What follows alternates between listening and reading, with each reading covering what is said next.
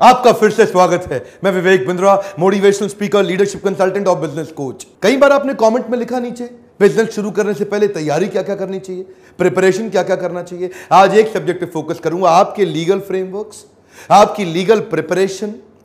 अगर ये तैयार ना होना तो जो आपके फाउंडर, को फाउंडर है ना, जो आपके पार्टनर्स हैं, वही कभी कभी आगे चल के आपके शत्रु बन जाते हैं। जो आपके एम्प्लॉइज हैं वही कभी कभी आपके शत्रु बन जाते हैं। वो आपका जो कस्टमर है वो माल भी ले जाएगा, पैसा भी नहीं देगा। कुछ बेसिक शुरुआत और उसकी जानकारी होनी बहुत जरूरी है।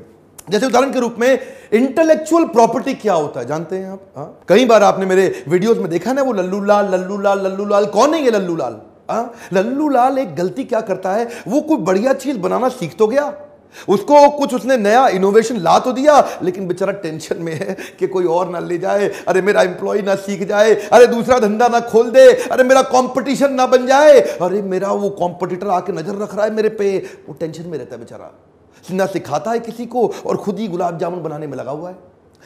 आज भी अपना गुलाब जामुन खुद ही तल रहा है, खुद ही चाशनी डाल रहा है, खुद ही।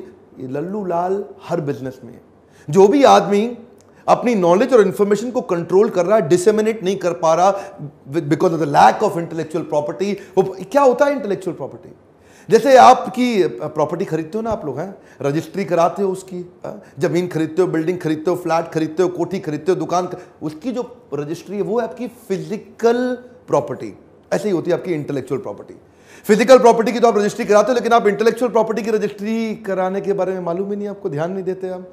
क्या होती है इंटेलेक्चुअल प्रॉपर्टी? जो आपकी बुद्धि से, इंटेलेक्ट से पैदा हुई है, जो आपकी अपनी बुद्धि से आपने बनाई है, उसको भी आप रजिस्टर करा लो, उसकी वो इंटेलेक्चुअल प्रॉपर्टी प्रोटेक्शन कर लो, उसके राइट्स ले लो। बिजनेस बड़ा करने में यकीन मानिए ये बहुत फायदा देगा। देखिए, हर बिजनेस की शुरुआत में स्टैंडर्ड फॉर्म ऑफ कॉन्ट्रैक्ट तो आपका प्रिपेयर्ड होना ही चाहिए। एक अच्छी लीगल एडवाइजर की, जो बिजनेस को समझता है और बिजनेस के हिसाब से लीगल एडवाइस दे सके, उसकी जरूरत आपको शुरू से पड़ती ही है। इससे आपके पेमेंट्स के होने वाले झगड़े और बाद में कोर्ट के चक्कर ना काटने पड़े, इसीलिए एक अच्छे एडवाइजर के साथ में प्लानिंग, प्रिपरेशन, प्रिवेंशन कर लीजिए। प्रिपेयर करेंगे तो रिपेयर करना ही नहीं पड़ेगा आपको। फाउंडर कितना पैसा डालेगा, कब निकालेगा, फाउंडर निकलते वक्त वो कैसे अपना स्टेक बेचेगा, कितना रखेगा, मेहनत कितनी करेगा, पैसा डालेगा कितना। अच्छा, एक चीज और, अगर बेचेंगे कंपनी, उसको कितना मिलेगा, आपको कितना मिलेगा। ये बहुत सारी चीजें शुरुआत में फाउंडर एग्रीमेंट के अंदर होनी चाहिए। एम्प्लॉइज के साथ एग्रीमेंट प्रॉपर्ली बनने चाहिए। जब आप एम्प्लॉय आपके यहां ज्वाइन करता है, वर्बल ज्वाइनिंग मत कराइए। देखिए, जैसे कि sale, every sale must be governed by a well written contract. कोई भी सेल बिना कॉन्ट्रैक्ट के होनी ही नहीं चाहिए आपकी कंपनी में। ठीक उसी प्रकार कोई भी एम्प्लॉय बिना कॉन्ट्रैक्ट के हायर होना ही नहीं चाहिए। ये बनाते कैसे हैं, मैं इसके बारे में कुछ पॉइंट शेयर करता हूं। आपको कुछ चीजों का ध्यान रखना चाहिए। जैसे मान लीजिए आप कॉन्ट्रैक्ट बना रहे हैं, तो अपने बिजनेस में लोकल लेबर लॉज को पहले समझ लें।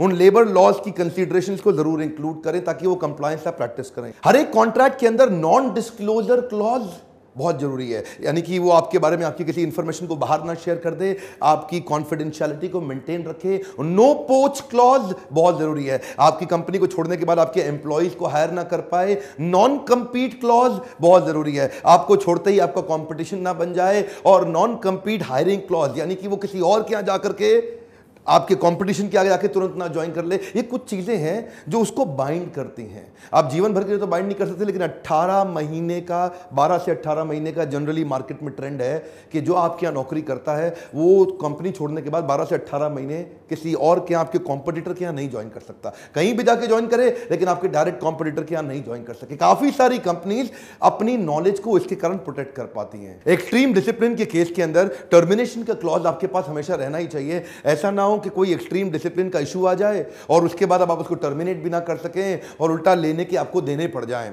दूसरा, मान लीजिए कभी बात हाथ से निकल जाती है, और बात हाथ से निकले तो आपके पास डिस्प्यूट रेजोल्यूशन क्लॉज उसके अंदर होना चाहिए। आर्बिट्रेशन, आर्बिट्रेटर का क्लॉज उसके अंदर रहना चाहिए ताकि आपके हाथ मजबूत रहें और आप बाद में संभाल सकें। लेकिन एक बात और, ऐसा करते वक्त ऐसा ना हो जाए कि ये वन साइडेड कॉन्ट्रैक्ट बन जाए। ऐसा ना लगे देखने में कि एम्प्लॉयर केवल अपने बारे में सोच रहा है, एम्प्लॉय के बारे में सोच नहीं रहा। ये बड़ा बैलेंस्ड, एक अच्छा कॉन्ट्रैक्ट का फायदा क्या है, इसमें एम्प्लॉय के राइट्स भी प्रोटेक्ट हो गए, एम्प्लॉयर के राइट्स भी प्रोटेक्ट हो गए। दोनों के राइट्स प्रोटेक्ट हो जाते हैं तो दोनों एक दूसरे को एक्सप्लॉइट नहीं करते, वो संबंध दूर तक चलता है। अगर आपको लगता है कि ये सब टॉपिक्स आपको काम